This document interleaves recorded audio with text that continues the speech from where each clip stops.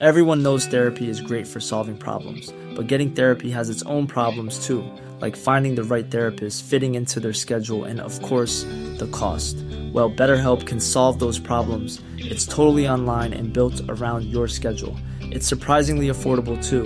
Connect with a credentialed therapist by phone, video, or online chat, all from the comfort of your home. Visit BetterHelp.com to learn more and save 10% on your first month. That's BetterHelp, H-E-L-P. Millions of people have lost weight with personalized plans from Noom. Like Evan, who can't stand salads and still lost 50 pounds. Salads generally for most people are the easy button, right? For me, that wasn't an option. I never really was a salad guy. That's just not who I am. But Noom worked for me. Get your personalized plan today at Noom.com. Real Noom user compensated to provide their story. In 4 weeks, the typical Noom user can expect to lose 1 to 2 pounds per week. Individual results may vary. I'm Sandra, and I'm just the professional your small business was looking for. But you didn't hire me because you didn't use LinkedIn Jobs. LinkedIn has professionals you can't find anywhere else, including those who aren't actively looking for a new job, but might be open to the perfect role, like me.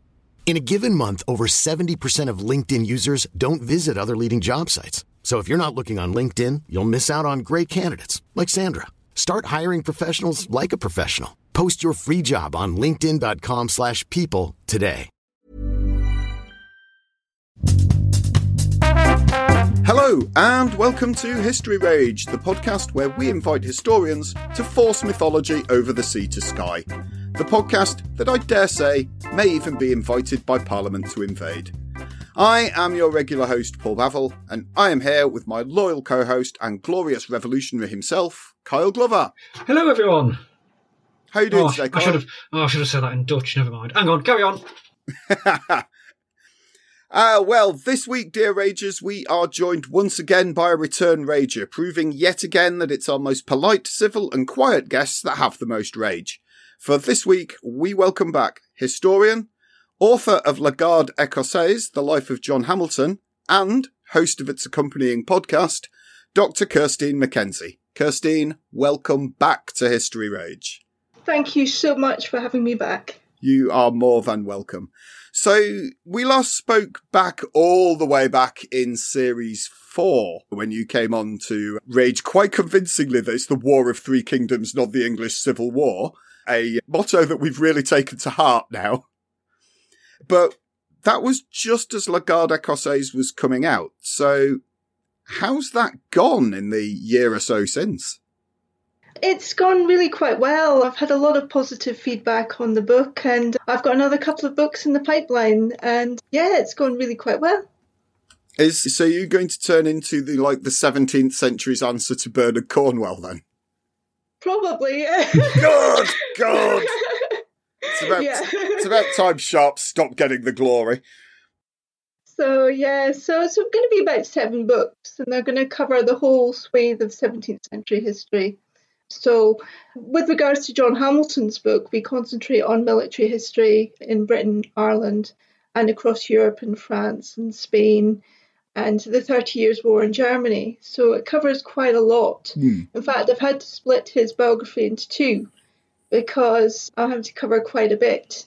But it focuses on what we call the general crisis in the 17th century. So we look at, for example, the 1641 Irish Rebellion, which I will mention later today in the Rage. It also focuses on the Wars of the Three Kingdoms, particularly in the Scottish Highlands and Royalism. And then it moves on to the 30 Years' War, or the tail end of the 30 Years' War. And then it moves to sort of Barcelona and the Catalans and the revolt that was happening there. And then we eventually end up in Louis XIV's France, when John Hamilton is serving under Cardinal Mazarin and Louis XIV as the head of a secret elite unit, which is tasked in protecting the king and innocents from certain death. And his opponent in this book is William of Orange, who I will also be talking about today. Right then, so given that we've covered a taste as to the subject that we're coming at today, let's get right into the rage question. Slightly different rage question that you've had before, but for your return rage, Kirsteen, what is pissing you off today? It's just this idea that the 1688 revolution was bloodless. The amount of times I still read this in books makes me extremely angry. The 1688 revolution was not bloodless. And it's because a civil war raged across England, Scotland, and Ireland during this period. Particularly in Scotland and Ireland, it was pretty brutal. In England, it wasn't so bad, as I will go on to explain. But people did die. It wasn't very pretty at all. So basically, just what I would like to rage is that the 1688 revolution was not bloodless. Okay. Right then. So let's get a bit of background first of all then, because the 1688 revolution, at least in England, is popularly known as the Glorious Revolution. I would possibly say it's neither of those things, but it's not my rage, it's yours. Why does it start to get that term and keep it till even now? Well, to understand the term and where it comes from, we really have to go back to the 17th century. So I want to take you back there, and I want you to imagine yourself as a London merchant. You're 68 years old, you're a Protestant dissenter, you believe in the supremacy of Parliament, you believe that the Stuarts are bringing Catholicism back, and you're not very happy with it at all. You are, as being 68 years old, you are at an age group where you fought during the Wars of the Three Kingdoms, which was horrific. It was utter carnage. You lost friends and family. And what people often forget about the Wars of the Three Kingdoms, and here's maybe quite a shocking statistic or point for your listeners, is that more people died in the Wars of the Three Kingdoms in Britain than died in the First World War. I never thought of that, yeah. More British people died in the Wars of the Three Kingdoms than British soldiers died in the First World War. It was utter carnage. So when you've got, in 1688, if you're a London merchant living in London, and you've got William of Orange who lands at Torbay in November 1688, and you've got James II who's going to meet him with an army in the West, you are sitting there watching and waiting to see what happens. You are terrified that England is going to be pulled into another civil war. But interestingly, the full-scale battle between William of Orange and James II in the West, in England at least, never happens. And what happens is that James flees the country in December 1688, and William of Orange comes to London, and I know I'm skipping over a lot here in terms of events, but William of Orange broadly gets accepted by the English establishment and gets crowned king with his king, and his wife Mary gets crowned queen.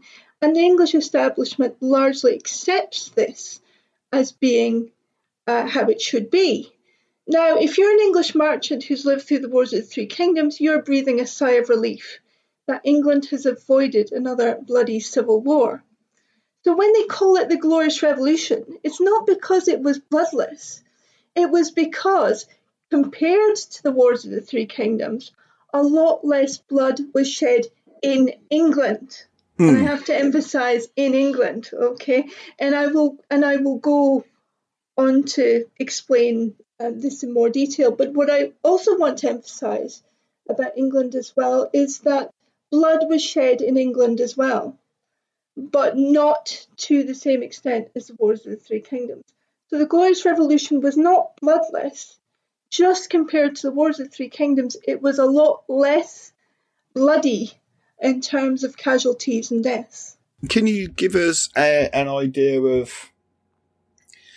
Yeah, can you give us an idea of, you know, the sort of deaths that we're looking at, the sort of numbers compared to... Well, in fact, let's have a look at that statistic that you mentioned of the Wars of the Three Kingdoms, first of all, because as I understand it, the First World War wipes out about 1.5% of the English population. Now, that's quite a lot, but I'd imagine by 1914 to 1918, you're actually starting from a lot more people than you would have been starting from in 1642. Yeah. So how do the populations compare? And we're talking actually more soldiers die. Yeah, more per head of the population. So it's 1 in every 5, 1 in every 6 people die. In Ireland, there's a huge chunk of the population that is comparable with the Irish famine, for example. Yeah. So you're dealing here with massive casualties on a huge scale, and it's quite a brutal conflict. But getting back to the term Glorious Revolution and what it actually means as well, there's another second meaning that has to be looked at, which is that we have to recognise that the Glorious Revolution as a term is based on perspective. So it's, as a term, it is telling the story of the 1688 revolution from a particular perspective.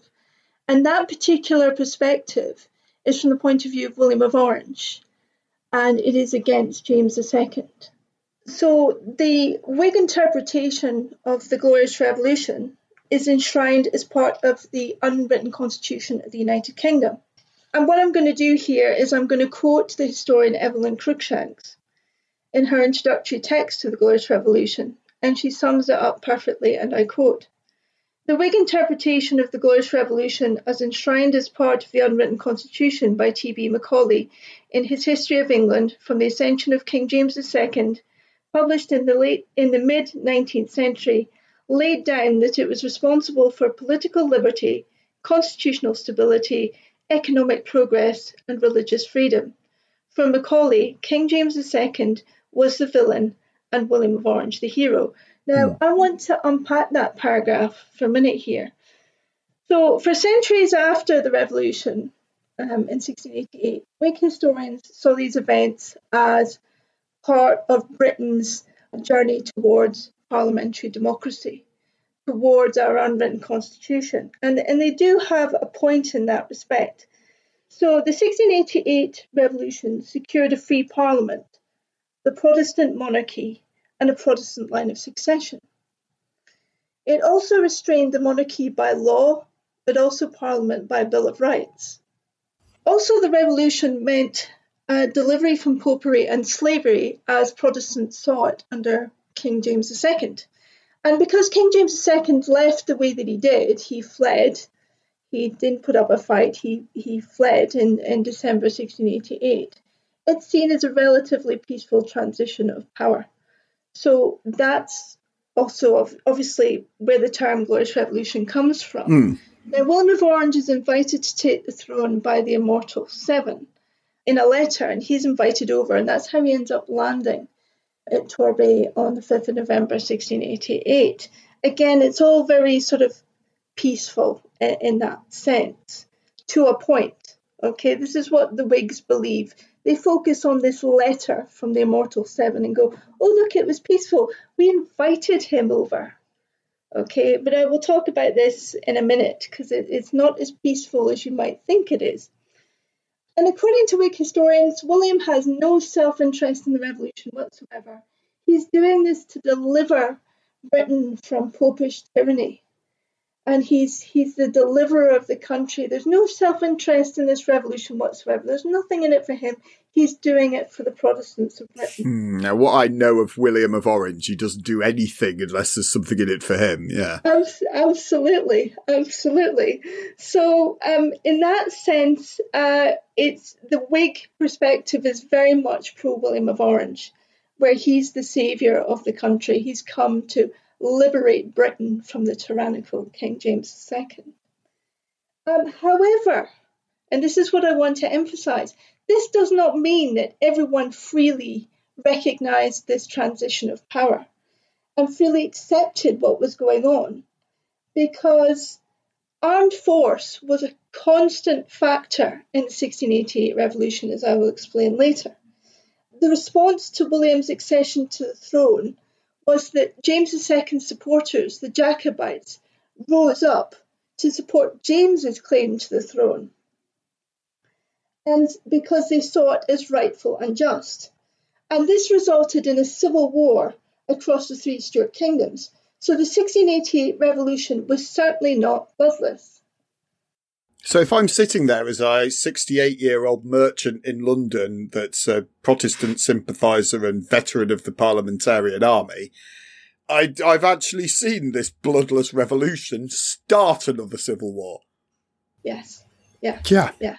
But because you're in England, it's minimal, as I will go on to explain. But before I go on to that, there is a third meaning of the Glorious Revolution that I want people to understand, because we're taking a Three Kingdoms look at it. I think it's important to acknowledge the importance of William of Orange to a certain section of Irish society or British society, or a certain section of society in Ireland is probably the best way to put it.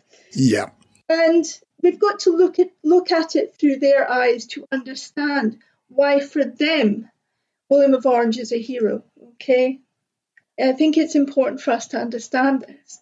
So in the 17th century, Ireland was one country. It was a united country. The Northern Ireland didn't exist. It was... Mm-hmm. But Protestants were a minority within that kingdom, particularly in the north. There had been a plantation in Ireland which started in 1609, and it invited English and Scottish settlers to come in and settle on land that had been confiscated by the Crown from Irish Catholics. Okay? Mm-hmm. So all these English settlers are coming in, and Scottish settlers are settling on this land, and the Irish are being dispossessed. Now, a lot of resentment from the Irish builds up. And in 1641, this resentment explodes into violence and fury. And it's called the 1641 Rebellion. And thousands of English and Scottish settlers were killed. Okay, not as many as the English propaganda would have you to believe. The numbers, when the news got to London and it got to the printing presses, the numbers were greatly exaggerated. But thousands of English and Scottish settlers died in this rebellion. And when things after the Wars of the Three Kingdoms began to settle back down again, the Protestant population of Ireland couldn't really trust the Catholic population. They were always on edge for another 1641 to happen. Mm-hmm. This is very important. So let me fast forward to 1685. So Charles II dies, and James II inherits the throne. Now, to stand up for James II, he had this policy that he thought would work, which was to allow Catholics and Protestant dissenters have a right to hold office. James II believed in toleration, so he wanted Protestant dissenters and Catholics to be equal with their Anglican counterparts. It sounds all very nice and lovely, but what actually happened between 1687 and 1688, particularly in Ireland, was that Catholics flooded into the administration in Dublin, and they ended up getting all the top posts. And the Protestant dissenters didn't have any posts at all. Mm.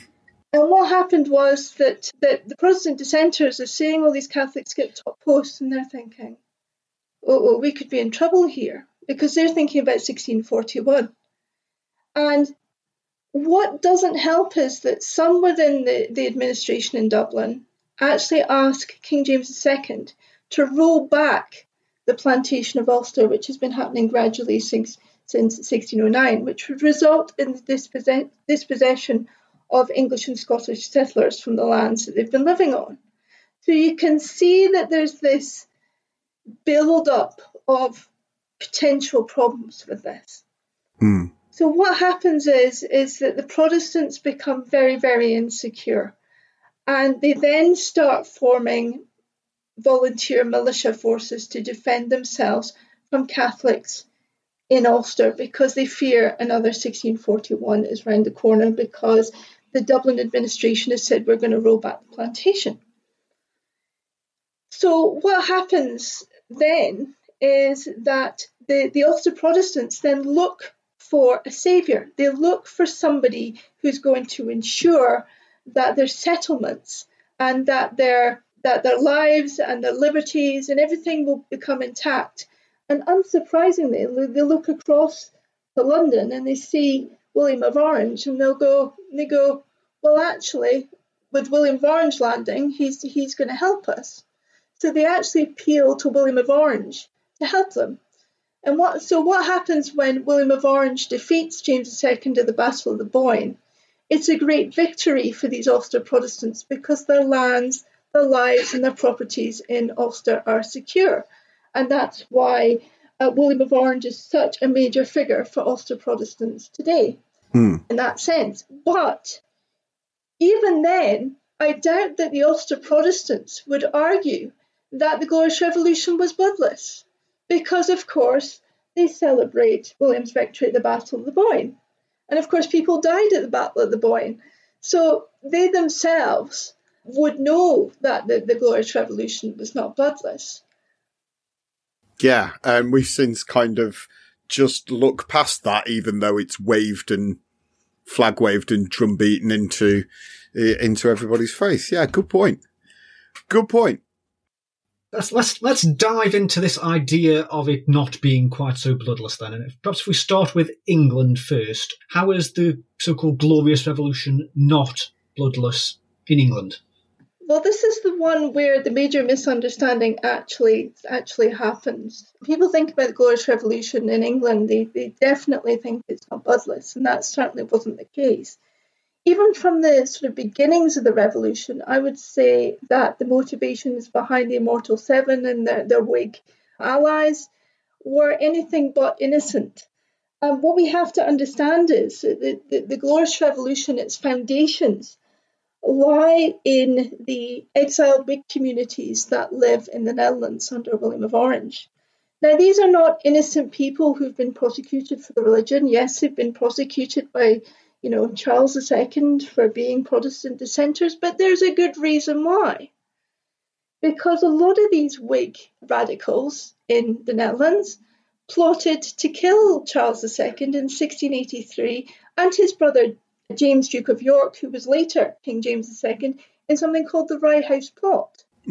So we're not dealing here with innocent people who've been unfairly persecuted because of their religion. We're dealing here with people who are committed to overthrowing the Stuart monarchy and are committed to killing the king. And the interesting thing is, William of Orange entertains these people in his court. He allows these people to stay in the Netherlands, which I think says an awful lot about him.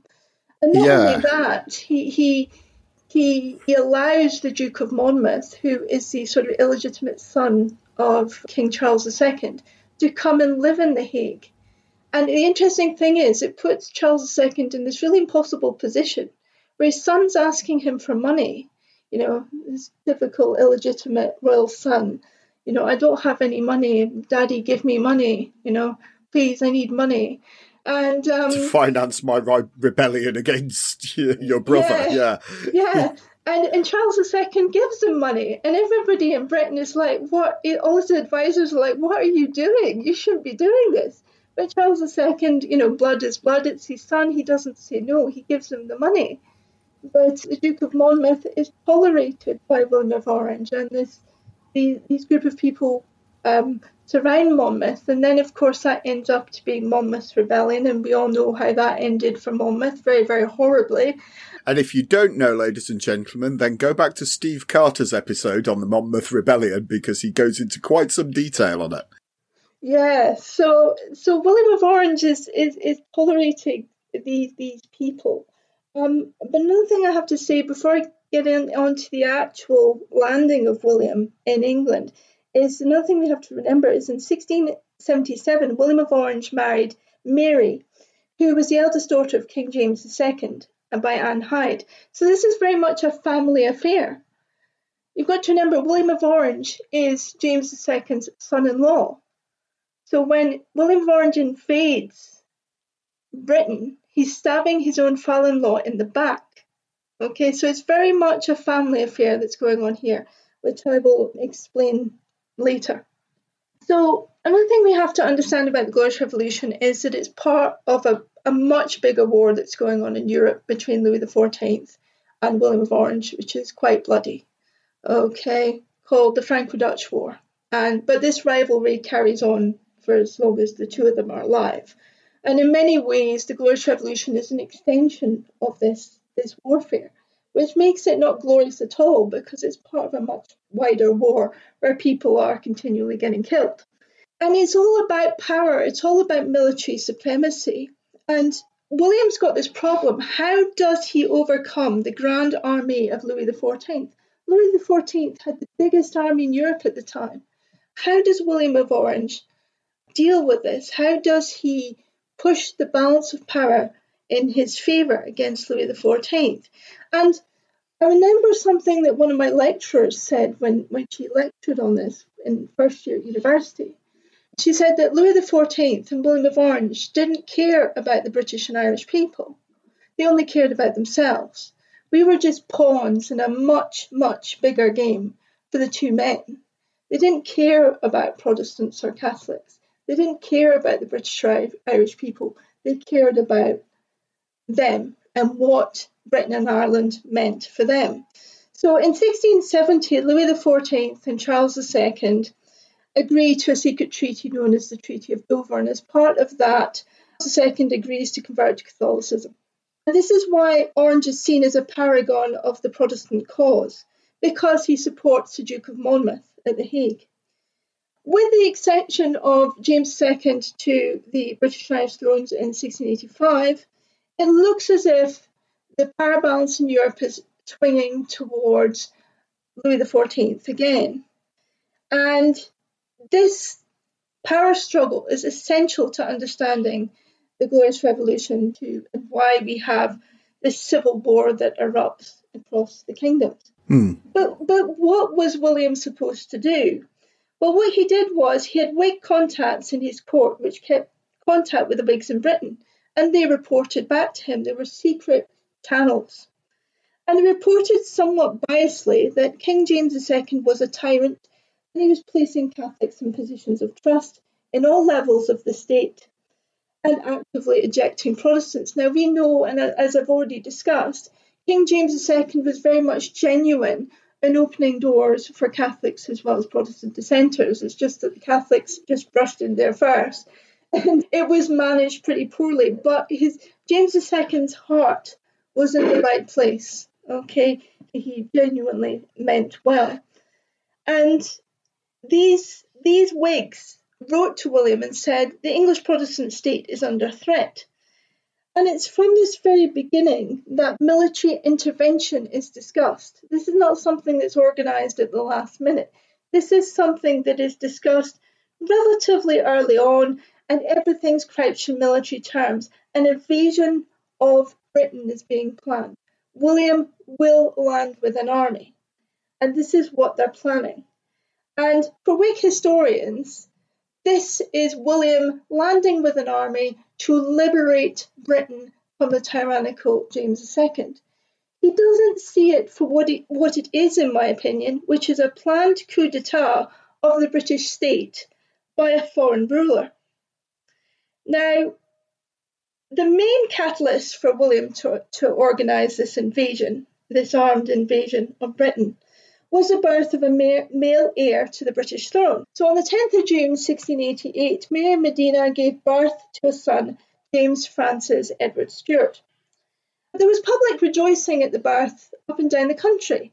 And interestingly, even William of Orange sent a letter of congratulations to James II on the birth of his son.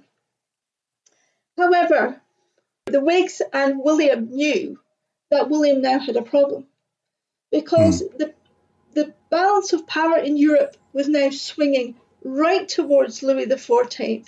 How was William going to get it back?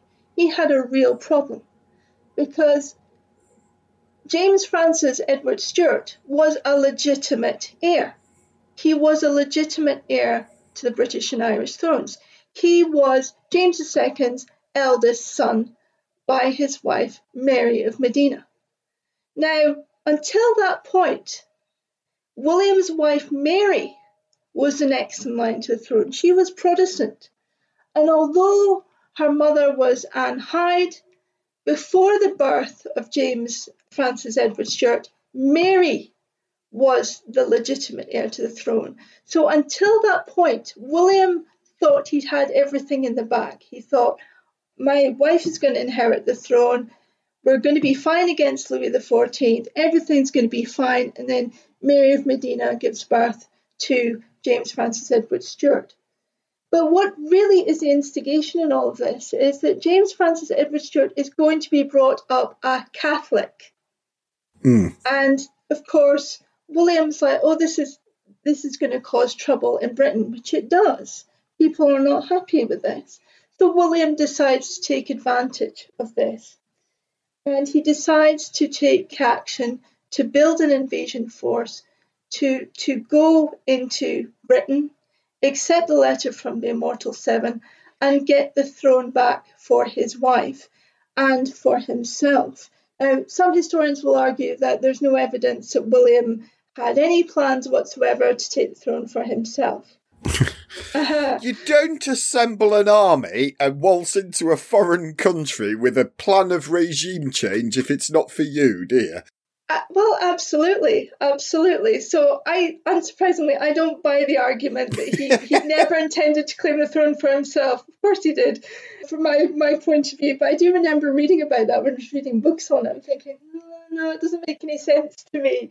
You're absolutely right, Paul. Yeah. This is regime change. That's what it is, regime change by armed force. And, I'm not an expert on William of Orange, by the way, but like any other 17th century man of power, he's not going to assemble this force, invade a foreign country, and then turn to his wife and go, all yours, me dear. Absolutely.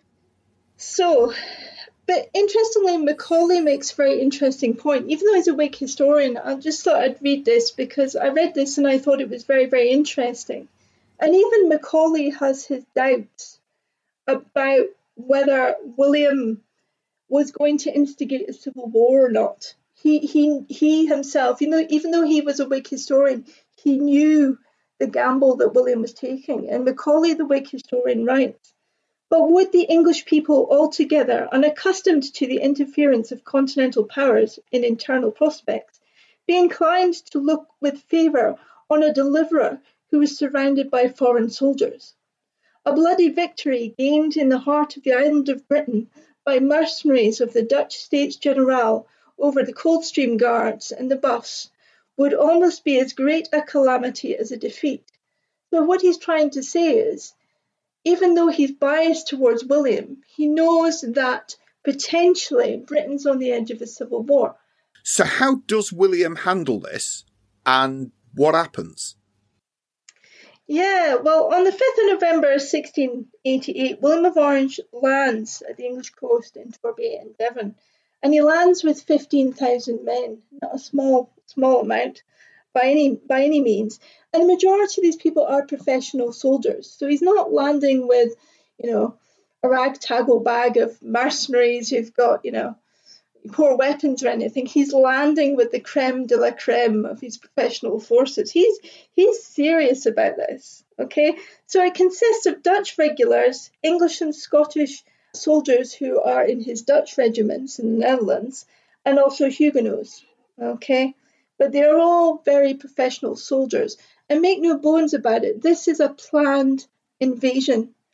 This is planned with precision, and it's really well thought about. So when William lands, Britain stands, watches, and stands still.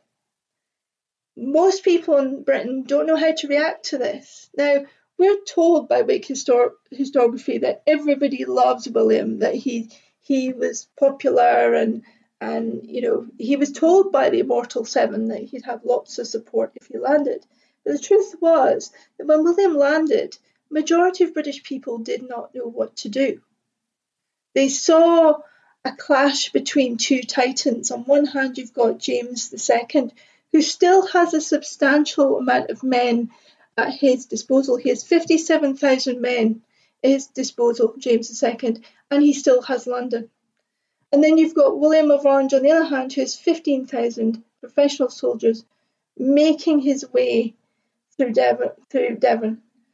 And people are just sitting, watching and waiting and going, what's going to happen? Most people are paralysed and they're just waiting to see what happens.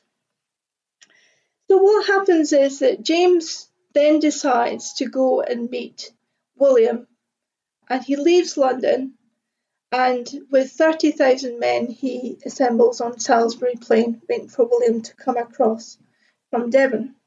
But this big battle never happens. I think everybody's expecting a big, massive battle on Salisbury Plain. It never happens. The reason why this big showdown on Salisbury Plain doesn't happen is because, as Tim Harris puts it, James is hecking through in the Tower. He loses his bottle. Okay. Now, some historians have criticised James for this and said he's a coward. He should have gone in for the showdown. But James is of that generation whereby he lived through the civil wars. You've got to remember that he's dealing with the sort of next generation of Whigs who are the descendants, if you like, of the Puritans that had executed his father, King Charles I. And this is very much on his mind as the news of the invasion comes through, or potential, and even before then, because in October 1688, a month before the invasion happens, he organises it for his wife and his son to go to France for safety. And he is very, very anxious about it. And I want to quote something. James says, "It is my son that they aim at, and it is my son I must endeavour to preserve whatever becomes of me." So the execution of his father is very much on his mind, but also the fact that his brother, King Charles II, and himself had to flee during the Wars of the Three Kingdoms to the continent. This is very much at the forefront of his mind.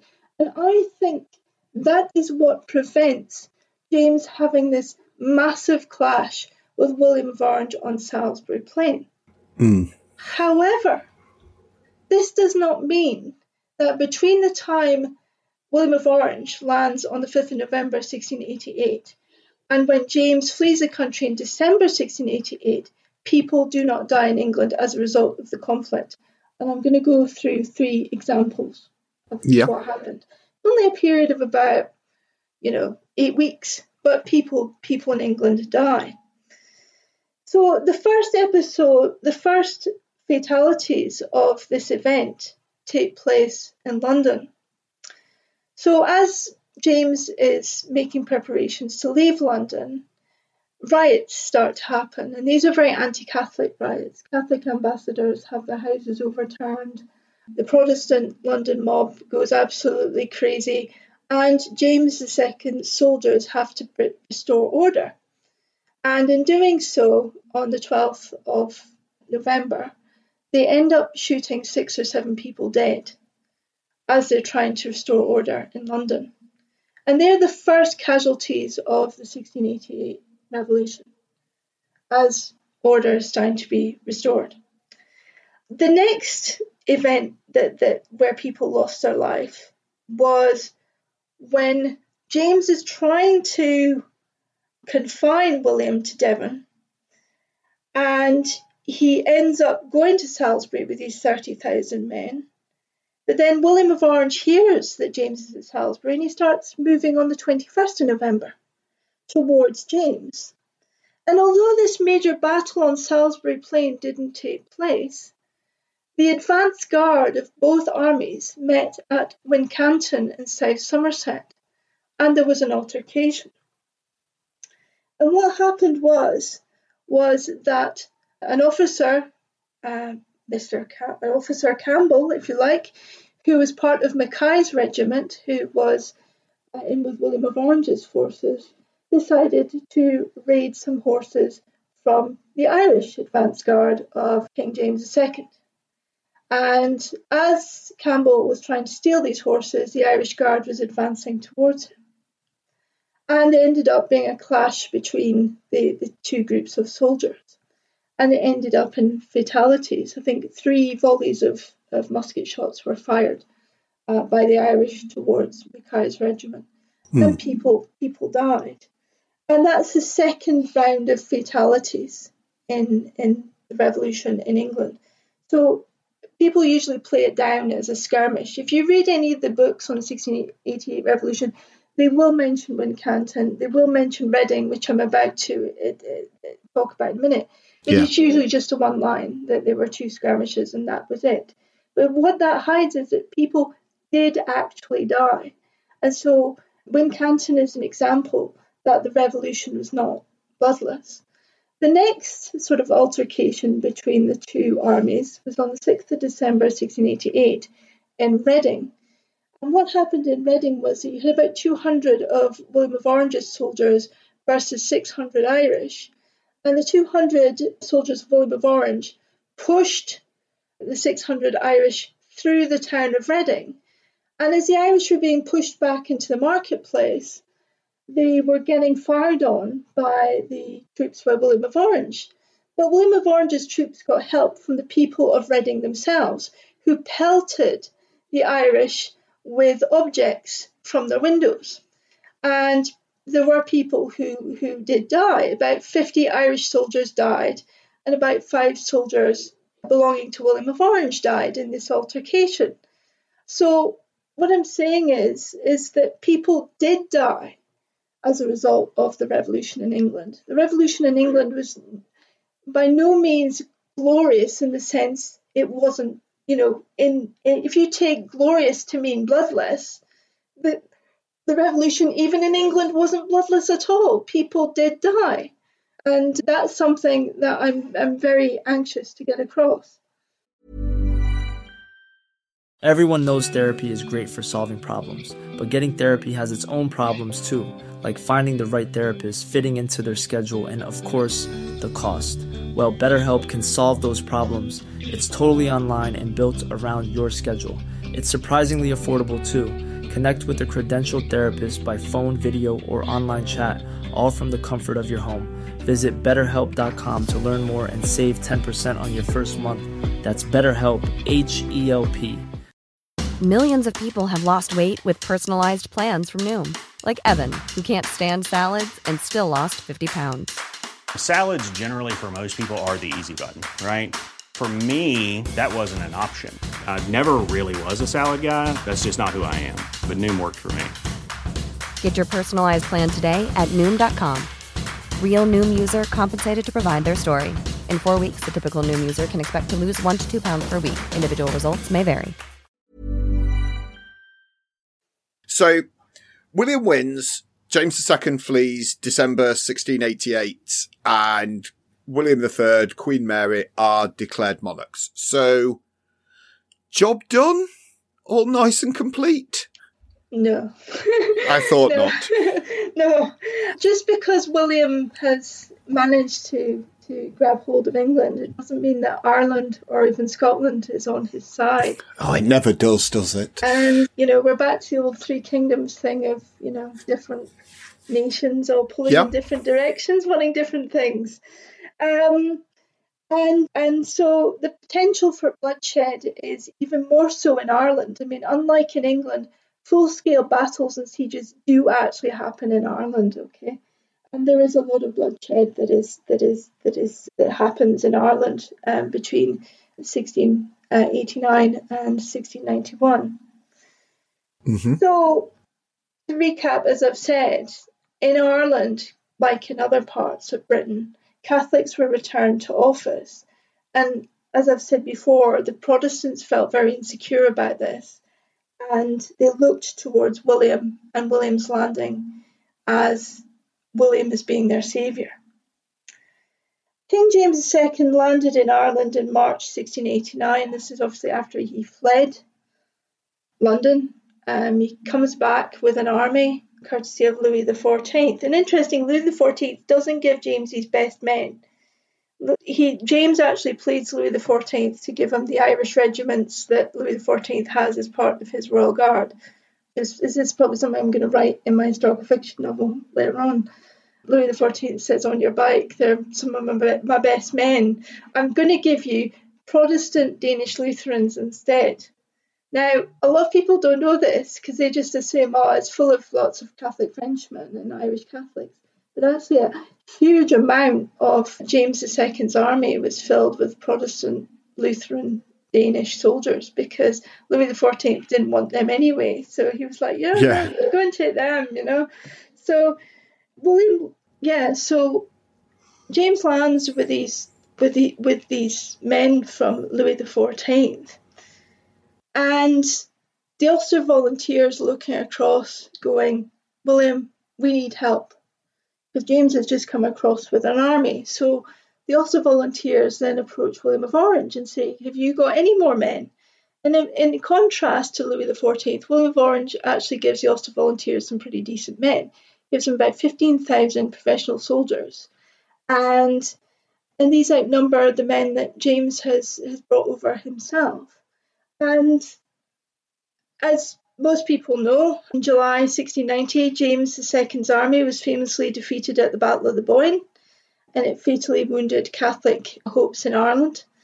James's defeat at the Boyne solidifies the Protestant ascendancy in Ireland for the next 3 centuries, and that's because after William wins, he cleans up the land confiscations in Ireland. He takes the last remaining 20%, 10% of land left in Catholic hands and gives it to Protestants. So Protestants have now got all the land and they get all the top positions. Okay, and this is why it assures the Protestant ascendancy in Ireland, and why, to some degree, William is celebrated in Ireland today. However, this long-term impact of William's victory obscures the fact that between sort of 1689 and 1691, Ireland was in a very bitter and bloody civil war between Jacobites and Williamites. And I'm just going to go through 2 examples quickly, which is the siege of Derry, Londonderry, and I am going to use both names for the place. As they say, Derry girls, name you use depends on your perspective, but I will use both names, just out of fairness. And the Battle of Aughrim, which is the last major battle of the Jacobite-Williamite War in Ireland, which was quite brutal as well. So King James II is very anxious about these Ulster volunteers. He wants to bring Protestant dissenters over. He feels like he's been misunderstood about what he's trying to do. And he's very anxious about the fact that you've got all these Ulster volunteers all now armed against him. So then he decides that he really needs to go to where this movement is taking place. And it's around sort of Derry, Londonderry area. And within the walls of Derry, Londonderry, there are 30,000 Protestant refugees. They're all packed in there because they're expecting another 1641 rebellion. They've all packed themselves in there. And the reason for their choice of place, not only is Londonderry is surrounded by walls, it was the only place that Sir Phelim O'Neill, who was the instigator of the 1641 rebellion, could not penetrate. So that's why a lot of Protestant refugees went to Derry, Londonderry, for shelter during this time. And the first casualties of the siege of Londonderry happened over a skirmish over a bridge. And it happens at a place called Clady, and it's on the River Finn. And they're fighting over this bridge because obviously in military times you have to secure your bridges. And what happens is 2 or 3 people get killed. The Jacobites win the bridge, and the Protestant soldiers run away into Derry, basically saying, we're in a lot of trouble here. And then what happens is King James II hears about this, and he goes, oh, hey, hang on a minute, we're getting the upper hand. Well, maybe if I approach the gates of Derry and I reason with these Protestant dissenters and tell them I'm really on their side, I'm not mean as bad as they think I am, they're going to open the gates to me. So he travels all the way from Armagh to Derry, expecting the defenders to open the gates to him. And they don't at all. In fact, the soldiers fire upon James's soldiers and they end up killing some of them. And James himself gets a bit of a fright. But James is not hard-hearted. Even at that point, he wants to reason with them and he offers them an amnesty. He says, look, we can come to some agreement. And for a short period, he lets out about 1,000 people outside of Derry to show that he is actually not a bad person. He's saying, look, I am a very kind king who does care about your welfare. Please understand that I genuinely do care about you. But because the Jacobite army is so close to Derry, the Protestants inside just don't trust him. They think he's up to no good. So then James is like, well, I've got no choice. So he lays siege to Derry's Londonderry. And so you've got a situation where you've got 30,000 refugees all crammed into this small city behind these walls. Food's in short supply anyway, because the gates have been shut on earlier Catholic forces that tried to come to some agreement. And what happens is, as time goes on, the conditions inside get worse.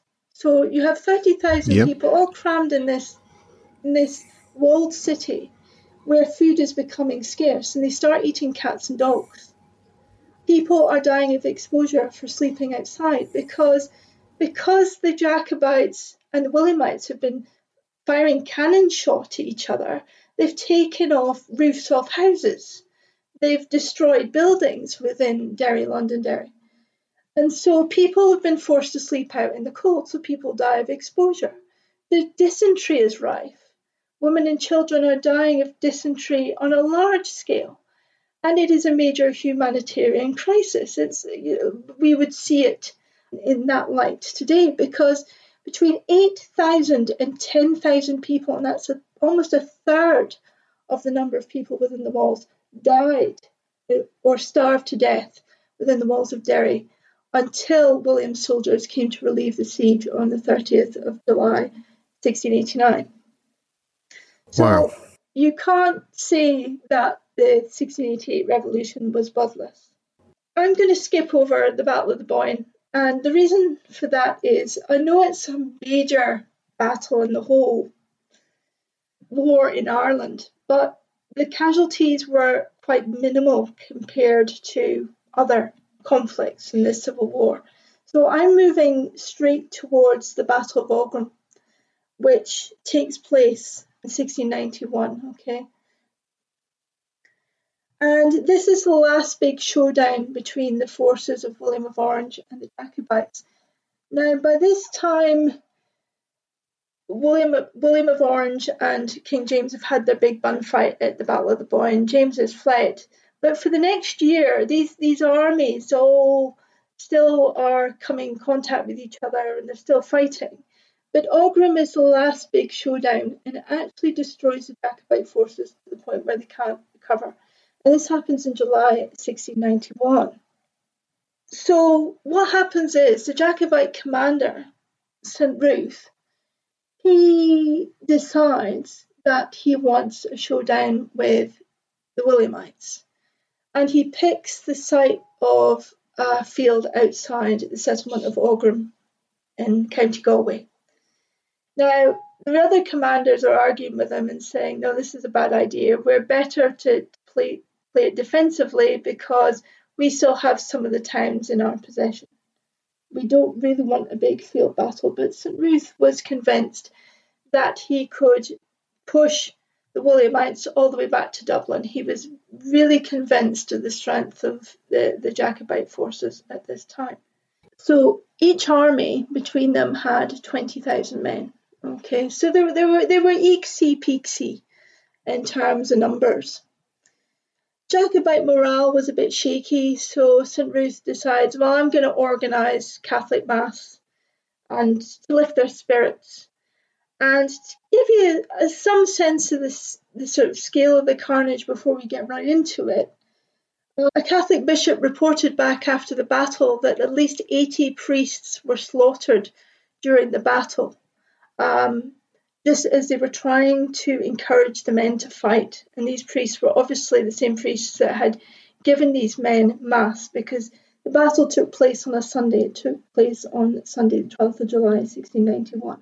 So that was another reason for Mass, that it was a Sunday, and St. Ruth thought, I'll boost their morale. I'll give them Catholic Mass.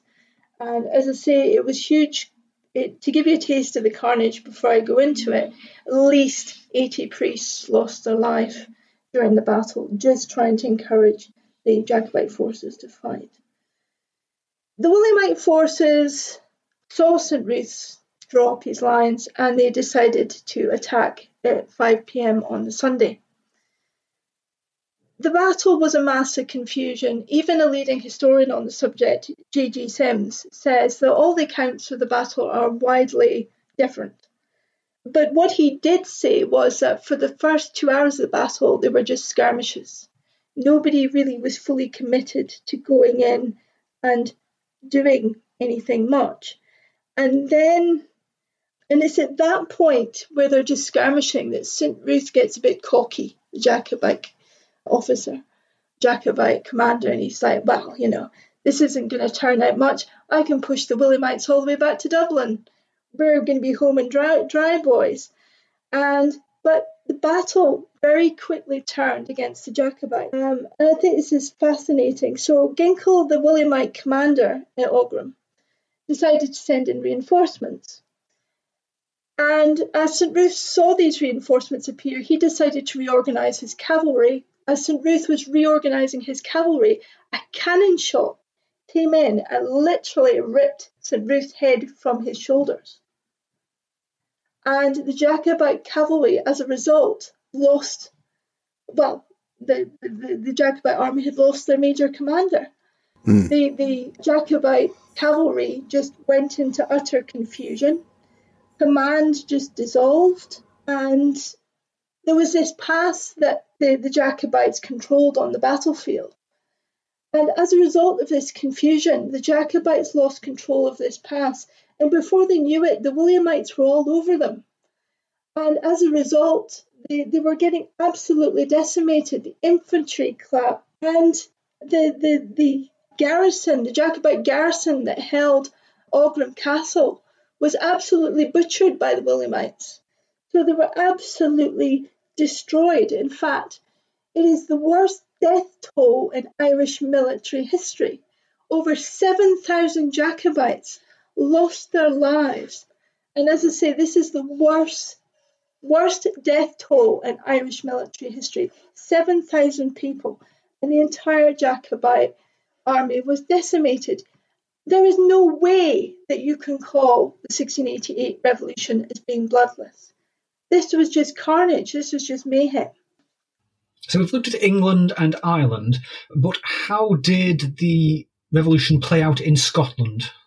So what we have to understand about Scotland is that, contrary to England, James the Seventh, as he's known in Scotland, was very, very popular. He'd done a good job governing Scotland for his brother when he was Duke of York between 1680 and 1682, and he'd instituted a policy whereby Catholics and Presbyterians were given office. And he did a very good job, because Lord Stair was promoted into office by James, Duke of York, as he was then, or later King James VII. Okay, so James had enacted this policy of toleration, and it actually bore fruit in Scotland, whereby Presbyterians and Catholics held office. So it did actually come to fruition. Also, another thing you have to understand about the revolution in Scotland is that Scotland had no say in the letter from the Immortal Seven in England. The Immortal Seven were Englishmen, and they'd sent that letter thinking only about England. They weren't really thinking about the other two kingdoms, which will not surprise people who are familiar with Whigs and Puritans. They're very, very Anglo-centric. That's what you have to understand. When the Whigs send this letter to William of Orange, they are thinking only about England. So Scotland doesn't really react to events until James flees. And what happens is Scotland calls a convention. And in this convention is split equally between people who like James and people who like Orange. It's not like England, where England goes over to Orange almost wholesale. There is actually a split. But what is very interesting is there's a clique called the Club, and they consist of Whigs, and they have links to the Earl of Argyll, who obviously has been in exile in the Netherlands and who's been living with William of Orange. And they rise up in the convention and they start to control proceedings. And they demand a Presbyterian church, and they demand a re-established parliament. They take control of the situation. And they declare, through the Club's instigation, they declare that James has forfeited his right to the crown in Scotland because he has fled. James didn't sign a formal abdication. They've just said, well, he's fled, so he's no longer king. And then they invite William of Orange and Mary to take the crown of Scotland, which they do on the 11th of May, 1689. So the revolution in Scotland's got a slightly different flavour to it. But the interesting thing is, 10 weeks after William and Mary accept the crown in Scotland, Scotland erupts into civil war between Jacobites and Williamites. And again, like Ireland, this is full-scale battles. This is a conflict where people, a lot of people die. I'm not going to go through all the battles and all the conflicts, obviously, because we don't have time for it. But, this civil war lasts until May, the 1st of May, 1690, until the Jacobite forces are destroyed at the Battle of Cromdale. But what I will do is I will talk about the Battle of Killiecrankie, and also something very close to my heart, which is technically seen sort of outside the sort of Williamite Jacobite war in Scotland, but it is nevertheless connected, which is the Massacre of Glencoe. Okay. The Battle of Killiecrankie. So this is quite interesting. So Battle of Killiecrankie was a victory for the Jacobites, and it's quite an interesting victory because John Graham of Claverhouse, Viscount Dundee, only has 1,700 men at his disposal. And he sees off a much larger Williamite force. And, I can imagine people saying, how or why, how did that happen? And the root of this is the famous Highland Charge. And what happened was that the Williamite commander at the time had spread his lines too thin.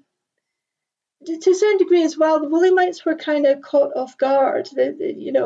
Dundee appeared, and then, the Williamites appeared, and then they sort of decided hastily, let's have a battle. And what happened was that the Jacobites organised themselves into their Highland Charge. And this is absolutely terrifying for the Williamite soldiers. The Highland Charge was something that was feared by their enemies. It was ruthless on one ground, but it always seemed to work. One occasion where it didn't work and it was broken was Culloden. We won't go into it, but that's a very famous episode where it didn't work. But I believe they had to, if I'm remembering Culloden right, and I know how nervous I am talking to a Scot about Culloden here, but as I understand it, they had to actually go into specific training to find a weakness in the Highland Charge and exploit it. But the first time you face that, you're not going to know. Yeah, so Cumberland had researched, how he had to research this, and he came up with a plan of lines sort of quite, a certain number deep, so that when the Highland Charge came through, it didn't break the lines. Fortunately, the Williamite commander in charge of this operation didn't do that. He spread his lines too thinly.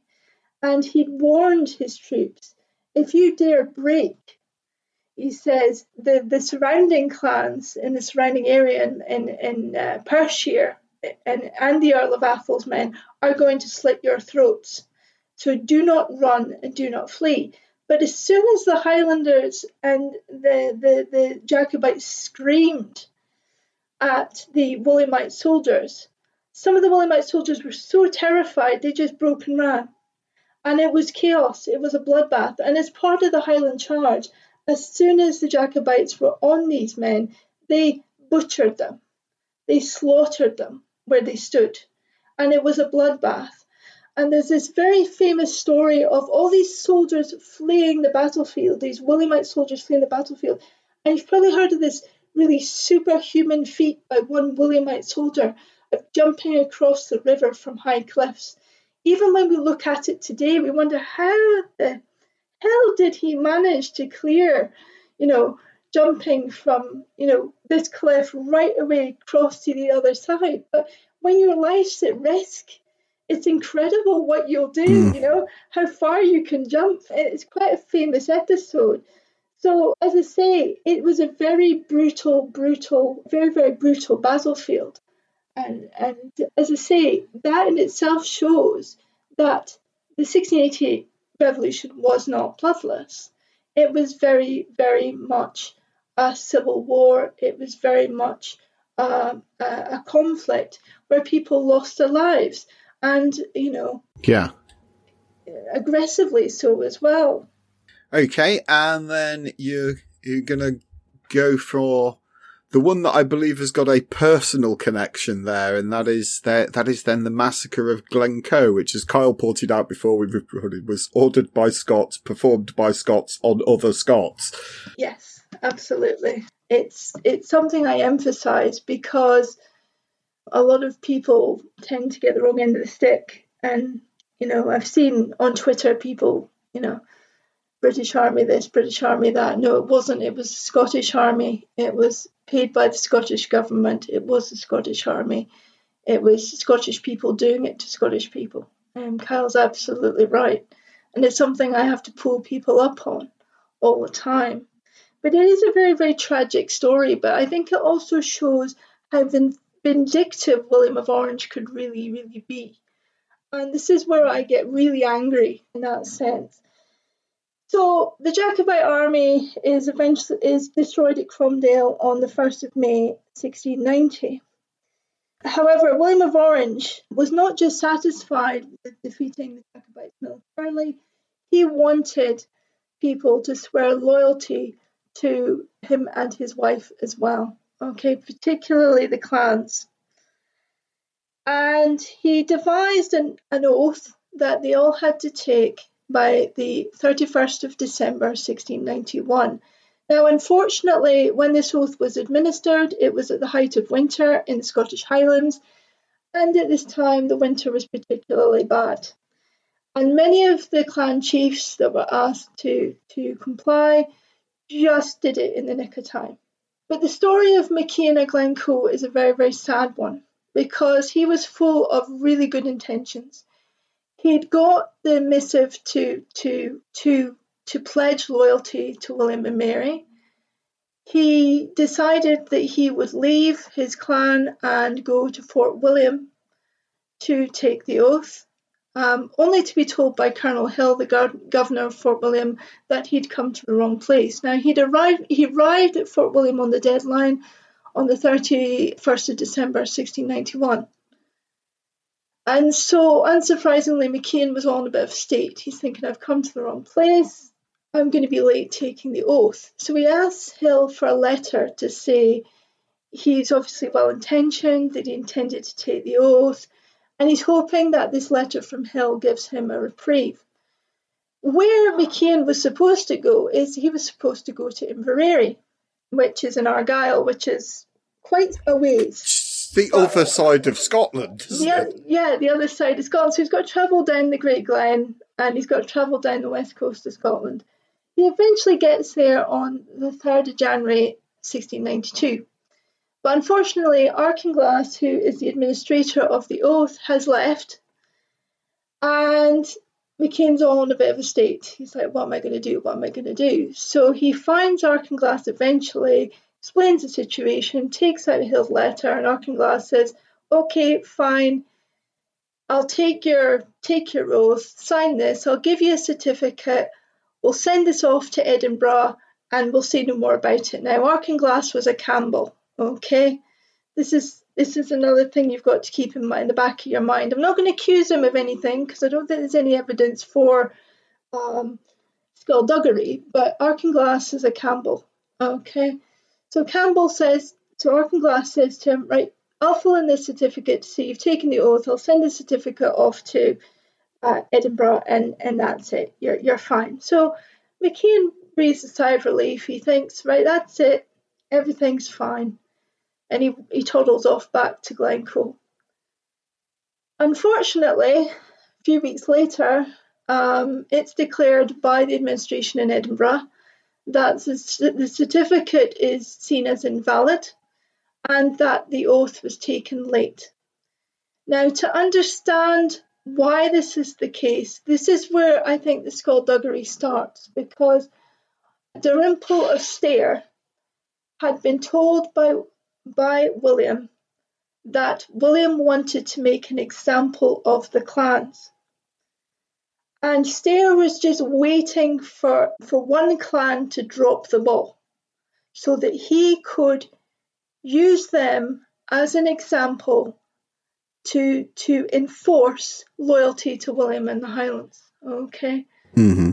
So he actually says to William in a letter that we should separate out McKean from the rest of the clans. And it's clear that he is targeting McKean as his sort of example in that sense. So at this time, what's going on is that a regiment from Argyll is going through Glencoe, and they're led by Campbell of Glenlyon. And what is normal for regiments back then is, okay, they're Campbells, the Glencoe McKeans are MacDonalds, but it's Highland hospitality. If there are soldiers passing through the Highlands and they need food and they need shelter and they need to be fed, it's Highland hospitality that you give people food, okay, regardless of clan rivalries or anything. Mm-hmm. You look after people because the Highlands are a harsh climate. People wouldn't survive otherwise. So it's part of Highland culture to do this. So Campbell of Glenlyon and his men are in Glencoe for a number of weeks up at this point. They've lived with these people. They've shared their food. They've been given warmth. They've entertainment. They've been well looked after as per Highland hospitality. Then Campbell of Glenlyon gets this letter in the middle, well, in round about the 13th of February 1692. And this letter reads that none of the women and children, the young and the old, are to be spared. And what Campbell of Glenlyon is being ordered to do is to attack the MacDonalds of Glencoe at 5 a.m. in the morning while they're sleeping in their beds and kill them. Because Stair wants to make an example of these people. Now, bear in mind, I have to remind you, McKean did take the oath to William of Orange. He was slightly late, but he did do it, and it was well-intentioned. And also I have to emphasise is that McKean did not take place in the Jacobite intrigues that happened the previous autumn. He wasn't a suspect. He wasn't seen as a bad guy. Generally, he wasn't one of the really naughty Jacobites. He was actually one of the good guys. Okay? So when he took that oath to William, he was actually quite sincere. Okay? And what happens is that Glenlyon looks at the order, and I can't imagine what is going through his head. Because as a professional soldier, he knows that he is being ordered to kill non-combatants, innocent non-combatants. But if he does not follow that order, he will be shot for insubordination. So he's in a really, really difficult position. And he organises himself and he organises his men, and McKean sort of is woken up with a noise and he comes out and he says, what's going on? And Campbell of Glenlyon says to him, it's okay, we've got some trouble, over in that part. I think we're going to leave and we're going to go and see what's going on. McKean had no inkling of what was going on. And as McKean was getting dressed, one of Glen Lyon's soldiers shot McKean in the back, and that was the start of the Glencoe massacre. And what happened is that women and children were butchered in their beds. Soldiers even used the butts of their rifles to smash the skulls of some of the MacDonalds. Women were stripped naked and left in the snowy hills, and a lot of them died of exposure. There is absolutely no way that you could justify that as being within the rules of combat. Not even by, 17th century standards. Yeah. This is way off the scale in terms of that. And I get quite emotive about it. And the reason why I get quite emotive about it is that I am descended from MacDonalds who are from the Cairngorms, which is east of Glencoe, but the oral history that's been passed down through our family is that we are descendants of one of the survivors of the massacre of Glencoe, because a lot of the survivors fled over the hills and fled in different directions, and some of them probably fled to safety across the Cairngorms. So that's why I'm very passionate. When people tell me that 1688 revolution was bloodless, I get very, very angry, because when you look at the Glencoe massacre, there is no way that you can even say that the 1688 revolution was bloodless.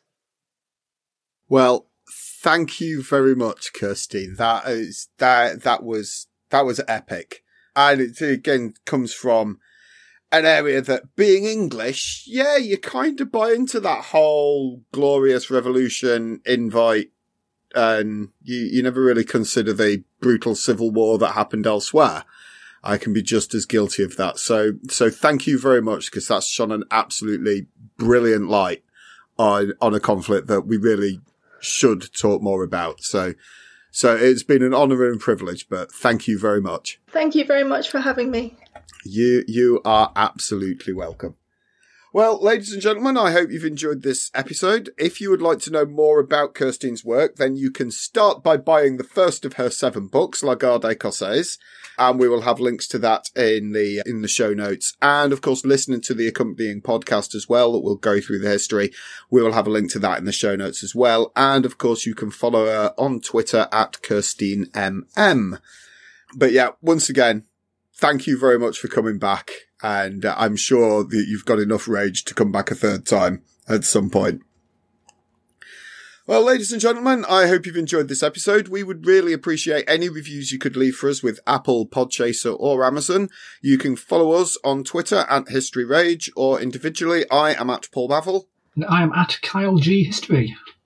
And if you're enjoying this, then please join the Angry Mob on Patreon, because this really helps support our podcast. Your £5 per month will get you early episodes, entry into all of our prize draws, the invite to put questions to future guests, and of course, the coveted History Rage mug. And you can subscribe at patreon.com/History Rage.